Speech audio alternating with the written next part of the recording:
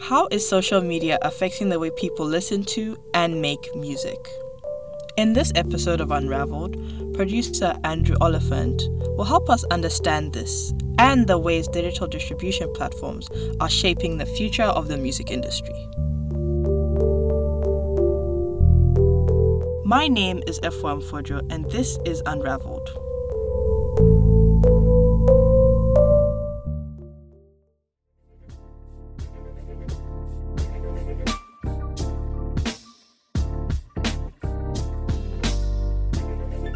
Music, besides food and language, might be the most defining aspect of culture. Like all art, it brings us together. There's something about music and musicians that seems so relatable, like anyone can do it. So in a world of TikTok and instant gratification, what happens when you decide to make the leap and try to create it? Can anyone do it? My name is Andrew Oliphant. And like many others, music has informed so many of my memories. For me, when I'm listening to a certain song, I can close my eyes and be immediately transported to a specific place or time. I remember when I used to listen to CDs that my brother gave me for Christmas on my Walkman that was held together by tape and rubber bands. I would lie down in my bedroom with the lights off, staring at the glow-in-the-dark stars pasted on my ceiling, and I would be taken on a journey that was just for me. But today, like a lot of people, I rarely feel like I have the patience to sit through an entire album. Streaming platforms have given me access to a seemingly infinite amount of music, so why would I want to listen to an album when I can just play all of my favorite songs in a row? So in this episode, I'll be looking at how social media has influenced song releases and listening habits, the rise of the music distributor, and collaborating in the age of Zoom calls and social distancing. I want to see what's changed in the way artists approach making music and how it'll be made in the future. So let's get to it.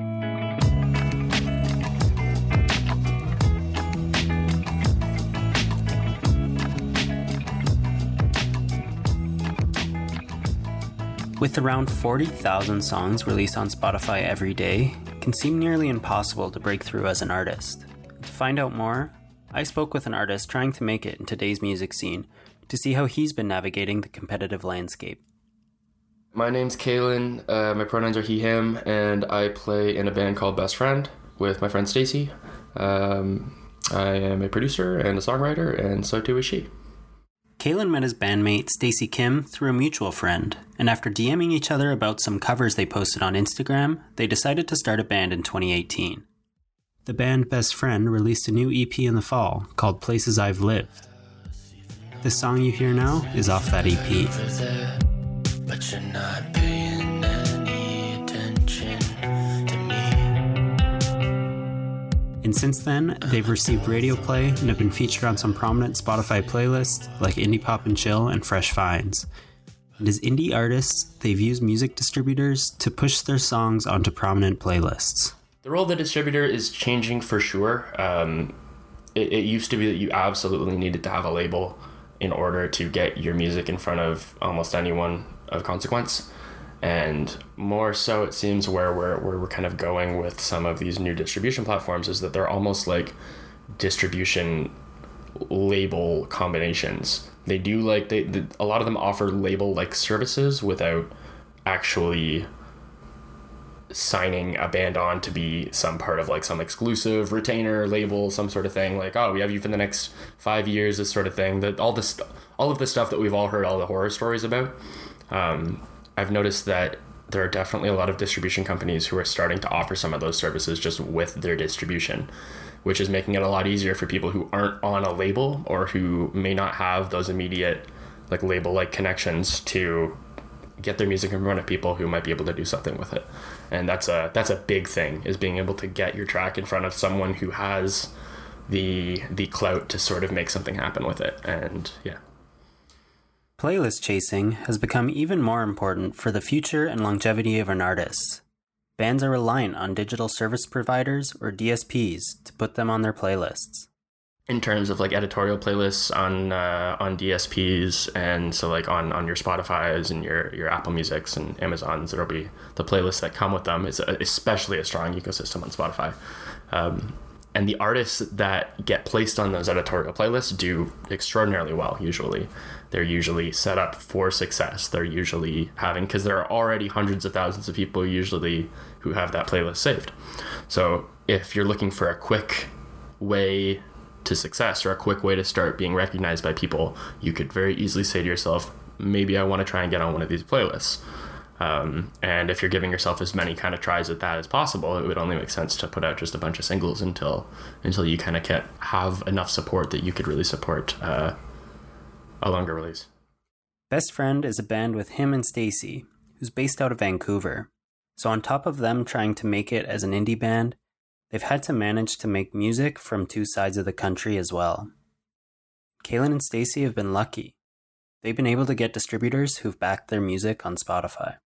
I think that a lot of our decisions and a lot of the directions that we've tried to go in terms of playlist pitching is that we've really just tried to make sure that we have a strong enough community behind us and we have people who can put our music in places to get seen.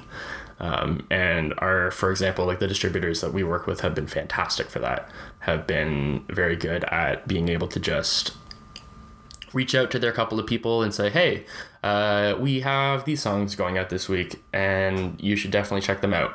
And even that like one recommendation is enough to make something stand out over like a whole sea of music that gets submitted all the time.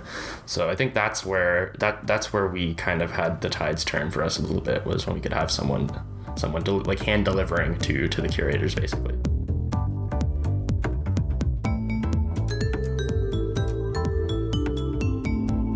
To look at another side of the industry, I wanted to speak to someone who works for a large music label to see if there are any differences in how they approach the release and distribution of new music. Kyla Ma is a visual content producer with Universal Music Canada. She works on the creative team at the record label.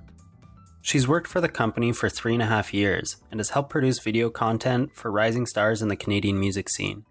Kyla's noticed that the industry's been shifting to the single as well. And even though the artists she works with are signed to a major music label, they still have to go through the same pitching process to Spotify and other DSPs that Kaylin is so used to. It's pitching anything. Basically, it's pitching your song, pitching your artist every single time. It's not like we're ever entitled a playlist. Like, even though we are like a massive record label and we have these artists that are established, just because your artist releases a song, Spotify isn't going to see that and be like, yeah, we'll throw it on our playlist, unless you're Justin Bieber. So if you're trying to develop someone, it's still very much like, here's our whole marketing plan. Like, here's all the stuff we're going to do with this artist. This is the plan for them. This is their main track that we're focusing on. If you're going to put one on a playlist, please promote this one. And this is why, and blah, blah, blah, blah, blah. And it's like selling yourself every time. It doesn't just come to us, which is something that I was pretty shocked by, because I just thought, like, I don't know, you send cool music to Spotify and they would want to put it on a playlist, but it's still very, I think for Spotify, like business front. Just based on my own experience and the artists that I've been working with lately, like, it is very much single over album now. And unfortunately, sometimes that kind of means like quantity over quality. And it's how do you make the biggest pop song now? Like, how do you get on the top 40s? And all the music is kind of headed in the same direction, I find lately.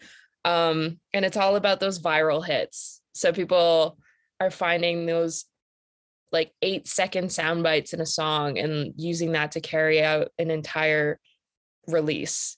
Like, I think a great example of someone that's used this up, like this pandemic and like the digital world to a crazy extent, is Lil Nas X.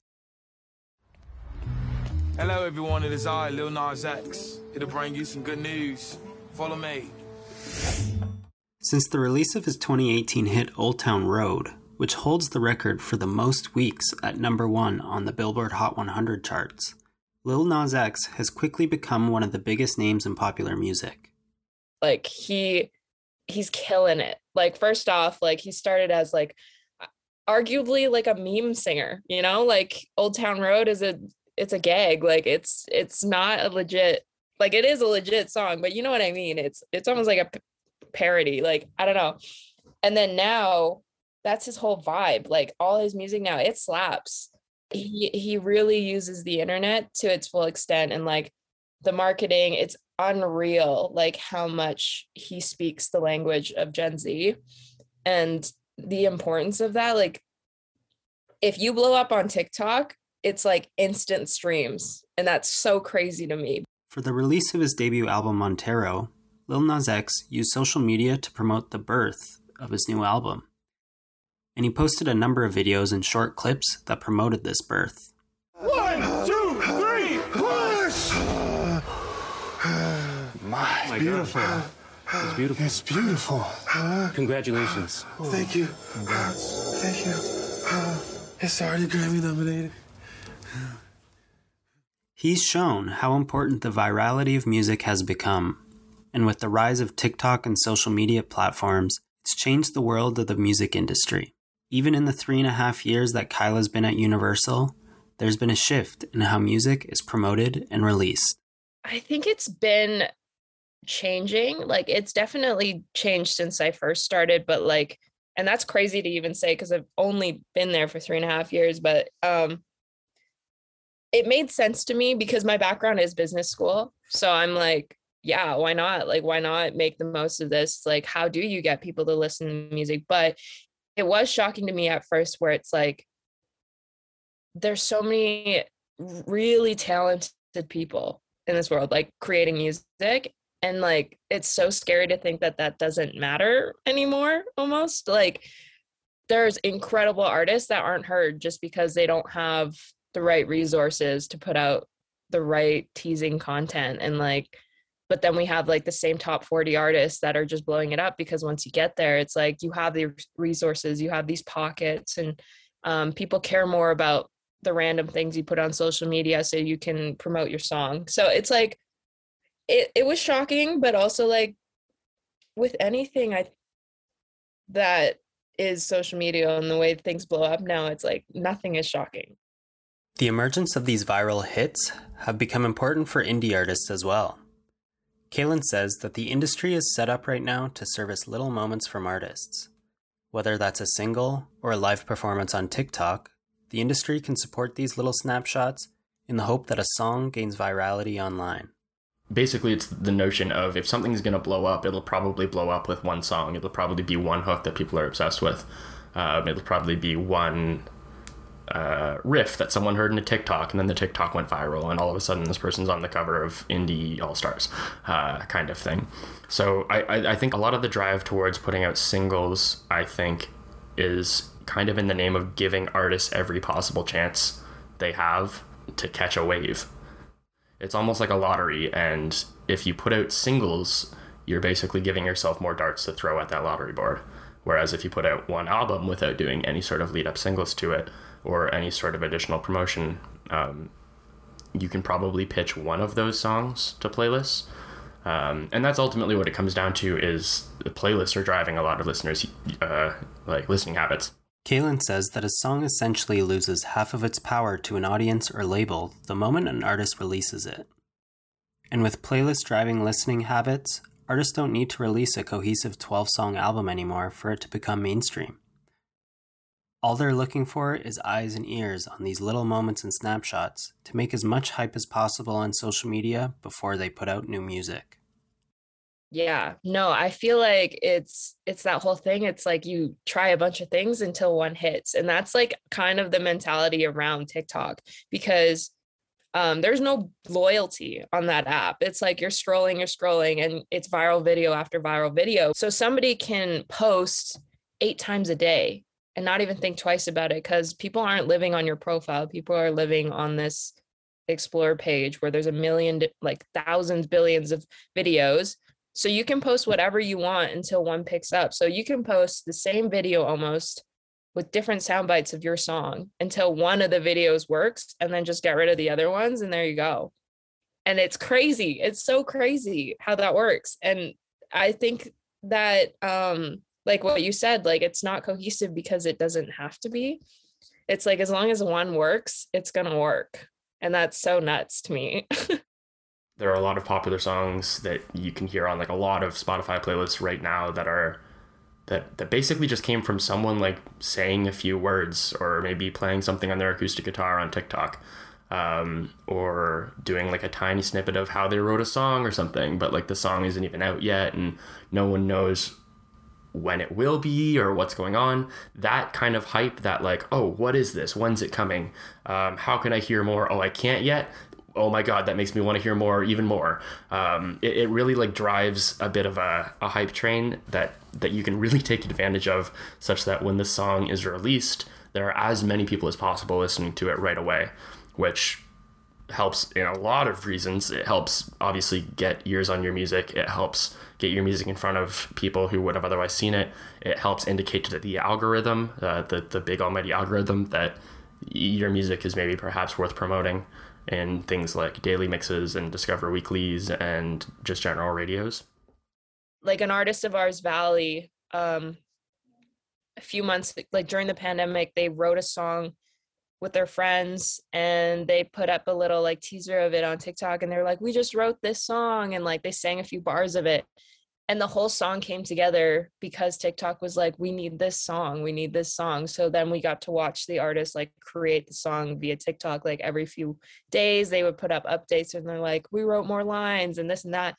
And then now it's like, when that song was released, it was their biggest song, and like instantly we filmed a video for it. And like now streams are trickling into other songs because people know them as this band that wrote this song. And now they have a social following too. So works both ways.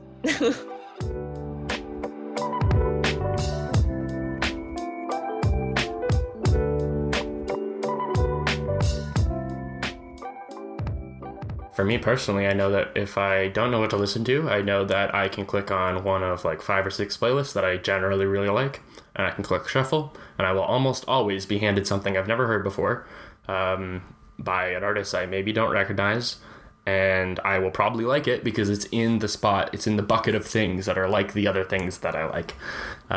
So the playlist ecosystem is really, it's ultimately, I guess you could kind of look at it as a win-win for artists and for listeners, because artists are being given more of a platform to have their songs heard by other people, and we, the other people, get to hear a bunch of music we wouldn't have otherwise heard. So I think, yeah, it's definitely influenced my habits.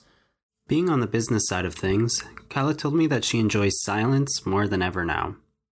But when she is listening to music, she's also seen her listening habits change from the album to playlists. I feel like for me, when I listen to albums front to back, it's all things that came out like not long time ago, but like pre-2016, or things I listened to as a kid, like old Blink-182 and stuff like that.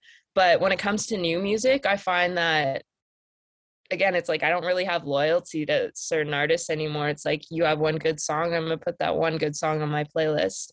And I think that's the difficult thing, is I think I'm not the only one that has that listening habit now. So growing an artist becomes increasingly hard, because how do you differentiate an artist from just being one song? But yeah, that's actually crazy. I'm like thinking about it now. I'm very much a playlist person. Kyla says that the rise of social media means that audiences want artists to be an influencer as well. Fans get to see every aspect of an artist's life, and they expect that behind-the-scenes content all of the time. I think it gives people a little more opportunity to have extra things to hold on to, because like I guess when we're growing up, like our music, it's just like we just listen to good songs. We don't know who these people are. We get like a poster, put it on our wall, but like we never get a deeper look. So I feel like back then, like a behind the scenes video was so meaningful to us, and it was like so in depth and whatever. And now it's just like another part of the marketing plan. It's like, we need this piece, this piece, this piece, and everybody's entitled to know everything about your life now, versus back then it was like, wow, like I feel like I know this person. And now it's like, that's the expectation. One of the artists Kyla works with is Johnny Orlando. With 6.3 million followers on Instagram and over 630,000 followers on Spotify, he's one of the fastest growing pop stars in Canada. But Kyla says that there are growing pains in trying to become the next big thing. He's like teen pop sensation, young kid, lots of Instagram and TikTok followers. Like he was famous as like a YouTube cover artist and like an influencer first. So making that jump to artist has definitely come with its struggles and will continue to, because people that found him a long time ago as like a young kid influencer have to relearn who he is, because kids grow up. And I think that's a difficult thing, because like a lot of people in our generation like looked at Justin Bieber for a long time, were like, ew, Justin Bieber, cringe, until he grew up. And like that transition was huge, and nobody wants to follow that path, because he went off the rails there, and like this guy got arrested, like he went the wrong way with it. But it's still making that jump from being internet famous to a legit artist is difficult. Is very difficult. For copyright reasons, I can't play you a Johnny Orlando song. But Kyla told me that with everything they do, their team at Universal is always thinking about the branding of the artist and making sure that it's in tandem with the music. There's an A&R that works on the project that's basically like, does this song fit the brand? Is this song going to be like what you want to say for the next amount of time? And then with that, it's like you work with the marketing team, and it's like, so how do we make this known to other people? Like, how do we tell them this story that's like, this is your sound now, but what else does that mean? Like, what opportunities does this sound bring you? Like, is it brand partnerships? Like, are you getting new audience because now you're singing about like older stuff? Like, instead of kid pop music, like maybe you're singing about like drugs or whatever. And it's like, how do you make that marketable? And I feel like it's completely in tandem now. Like when you're releasing a song, it's not just like, oh, we want to put this out, the song's done. It's like, the song's done, and then it doesn't get heard by people for like 6 months, because we're like, okay, now we need a music video, and now we need to shoot BTS in this music video, and then we need to shoot the content that teases the music video, and then all the trailers that come along with it, and then like a TikTok that like puts out a demo from months ago of when you first wrote the song, so that people are even excited and ask you for the video, not knowing that you already filmed the video. It's like it's a roadmap now, which is so crazy. Like, because artists will sit on their songs for like 2 years before they go out, and it's like, this has been done, but here you go. This is what I sounded like. With all that extra demand for content, it can be tough for the artist when they always have to have a persona available to the public. I feel for them, because it's like they're entitled to each other's like privacy now. You know what I mean? Like fans kind of feel like they're owed these pieces of info about a person just because it's been shared once or whatever, that there's almost like, I'll make an example. Like his recent song is called You're Just Drunk, and he's an 18-year-old, like he's a teenager and whatever. And like, he'll have younger fans that are like, I can't believe you would sing about this. And like, you're such a bad influence now. And it's so crazy to me that it's like, damn, like you can't even live your life like a normal teenager without getting flamed for it. And that's so crazy. Like what, like the shit that we did at 18. Oh my God, like this guy's a saint.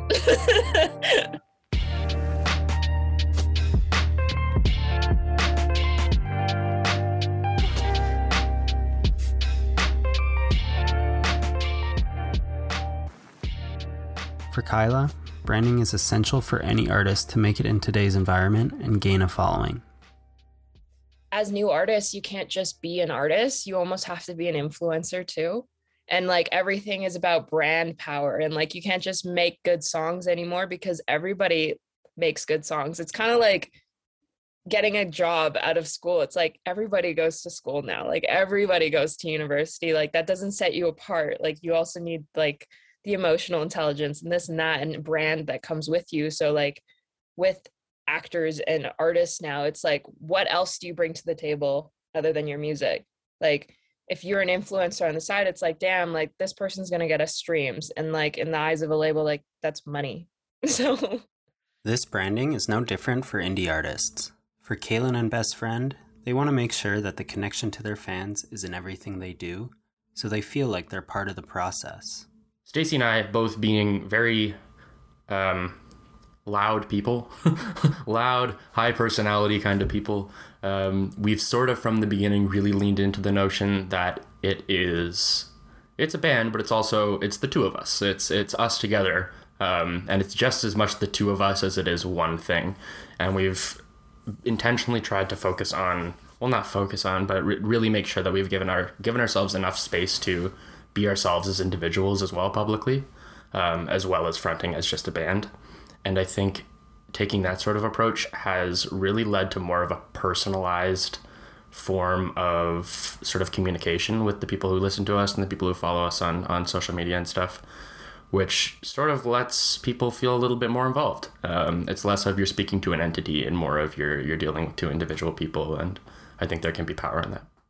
Because Kaylin lives in Toronto and Stacey lives in Vancouver, they've had to adapt to creating music remotely. But with the internet, they've been able to make it work. We basically speed ran getting to know each other and got down right to like there's a certain level of vulnerability that you need in songwriting, which is just obvious. You're writing about yourself and your life, right? So when we started, it did not take us long at all to get to a point where we were comfortable kind of like just talking about absolutely whatever, writing about absolutely whatever, and really getting to like the meat of what we wanted to say really quickly. And I think that wouldn't have been nearly as easy to do if we weren't speaking almost exclusively over the internet, because it's a lot easier to say something weird and sad and emotional if you just have to press enter versus saying it to someone across the room to you.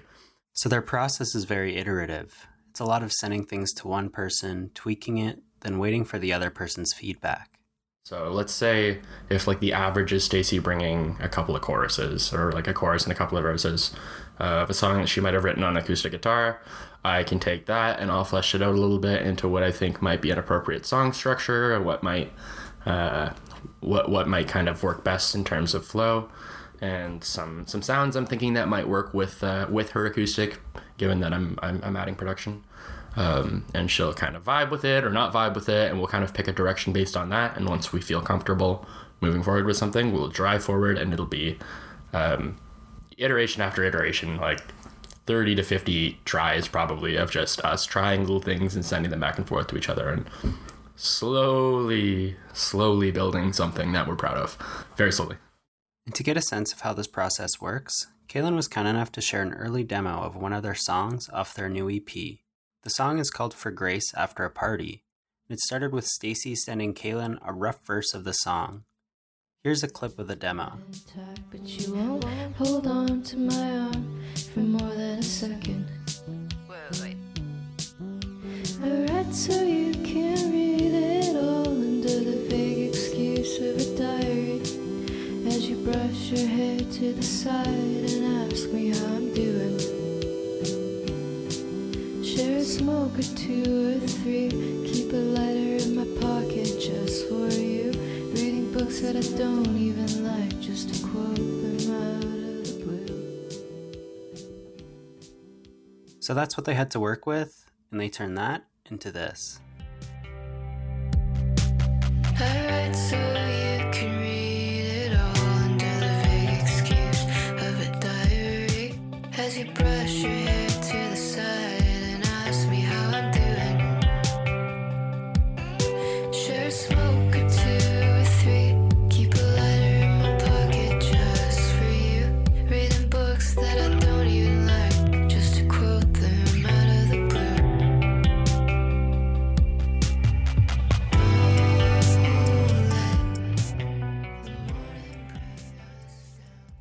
2.5 years ago when we started out, we had this we thought it was very cool that we wrote everything entirely remotely. And we were like, oh, no one's really doing this. We're doing this without going into a room together.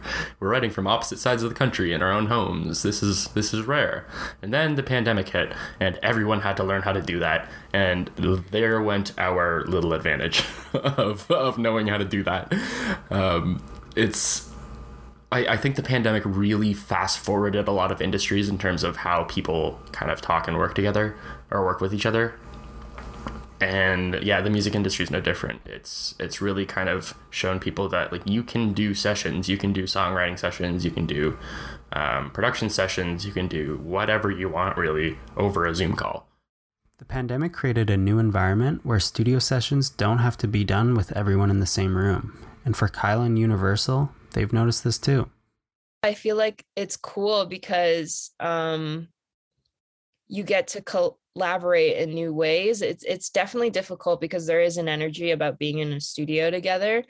But I do think it's cool that now I feel like it was considered before, but it was just kind of like, no, we'll like go out and meet these people in studio. But I think now it's more normal to be like, let's just bring everyone into a room.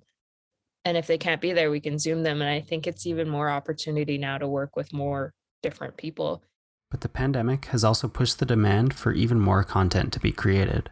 During the pandemic, when everything was locked down, it was like, how do we stay interesting without being on tour, without having all these photo shoots and music videos to put out, because we're stuck inside, we can't do these things. And we were actually more busy because we had to be more creative with what we could do. Like putting out more visual assets of like animated videos, finding more illustrators, and like, how do you do a quarantine video without it being cheesy? And like all this stuff, we were actually creating more content because there was less life to live. Kyla says that the pandemic has reduced the perfectionism that was around in the industry, and it has allowed people to just try new things. And for Kyla, it doesn't look like the artist influencer is going anywhere anytime soon. I think now you get to try, like you get to make that weird video of you playing a random soundbite on TikTok and then asking people like, yo, do you like this? And if it blows up, then make the song. Like right now is such a great time for trial and error because there doesn't need to be any ego about it, and you could blow up or you could flop and nobody will see it if it flops, and that's fine. I mean, I don't think the artist influencer is going away anytime soon. I think if anything, it's still growing and it's going to continue to grow. There's examples of new artists that are discovered that way every day, and they're on the top 40s, they're on the radio.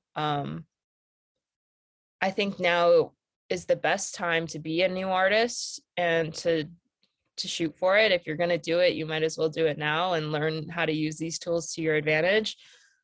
But I do worry about the value of an album, you know, like I don't know where that's going to go. And I think that we are living in like a single or EP world now because the attention spans are just getting shorter and shorter.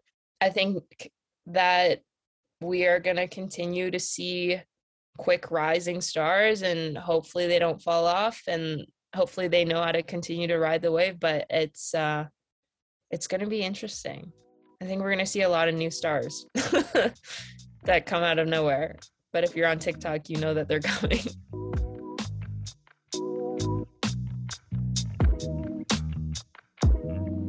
So try away. For Kyla, now's the time to take the leap, because you never know. Your song might end up being the next big thing on TikTok. It makes it a lot easier to do the thing that everyone likes to do, which is be the first one of a group of your friends who knows of a band. But everyone loves to be that person, like the one who lets people in on a little bit of a secret. And ultimately, that's almost what the whole industry is doing right now, trying to just be the first person letting you know about a little secret. And that sort of just cascades down. The curators do it, and then it gets on the playlist, and then it's on the playlist, and you hear it, and then you do it to your friends, and then your friends tell them, and you're like, haha, I showed you that band, and it's a whole thing. Cool. Yeah. So that's it.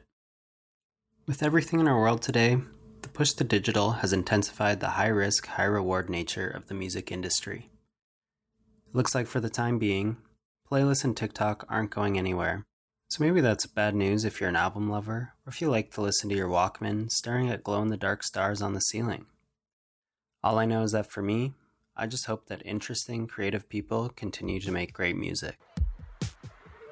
My name is Andrew, and thanks for listening. Take care. Up the fence around the house, even though the exit's right over there, but you're not paying any attention to me. I'm a dull thorn in your side. Just say you'll walk me home tonight, but you won't stay any longer than an hour. You're talking to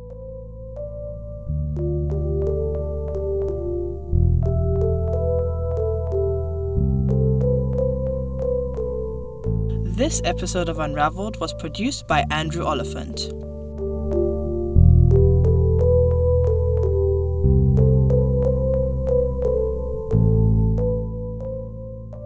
Our associate producer is Taha Hashmani, and our executive producer is Elena DeLuigi. Special thanks to John Powers for composing our theme music, and Ben Shelley for creating our podcast artwork. Our professor is Amanda Capito, and special thanks to Lindsay Hanna and Angela Glover.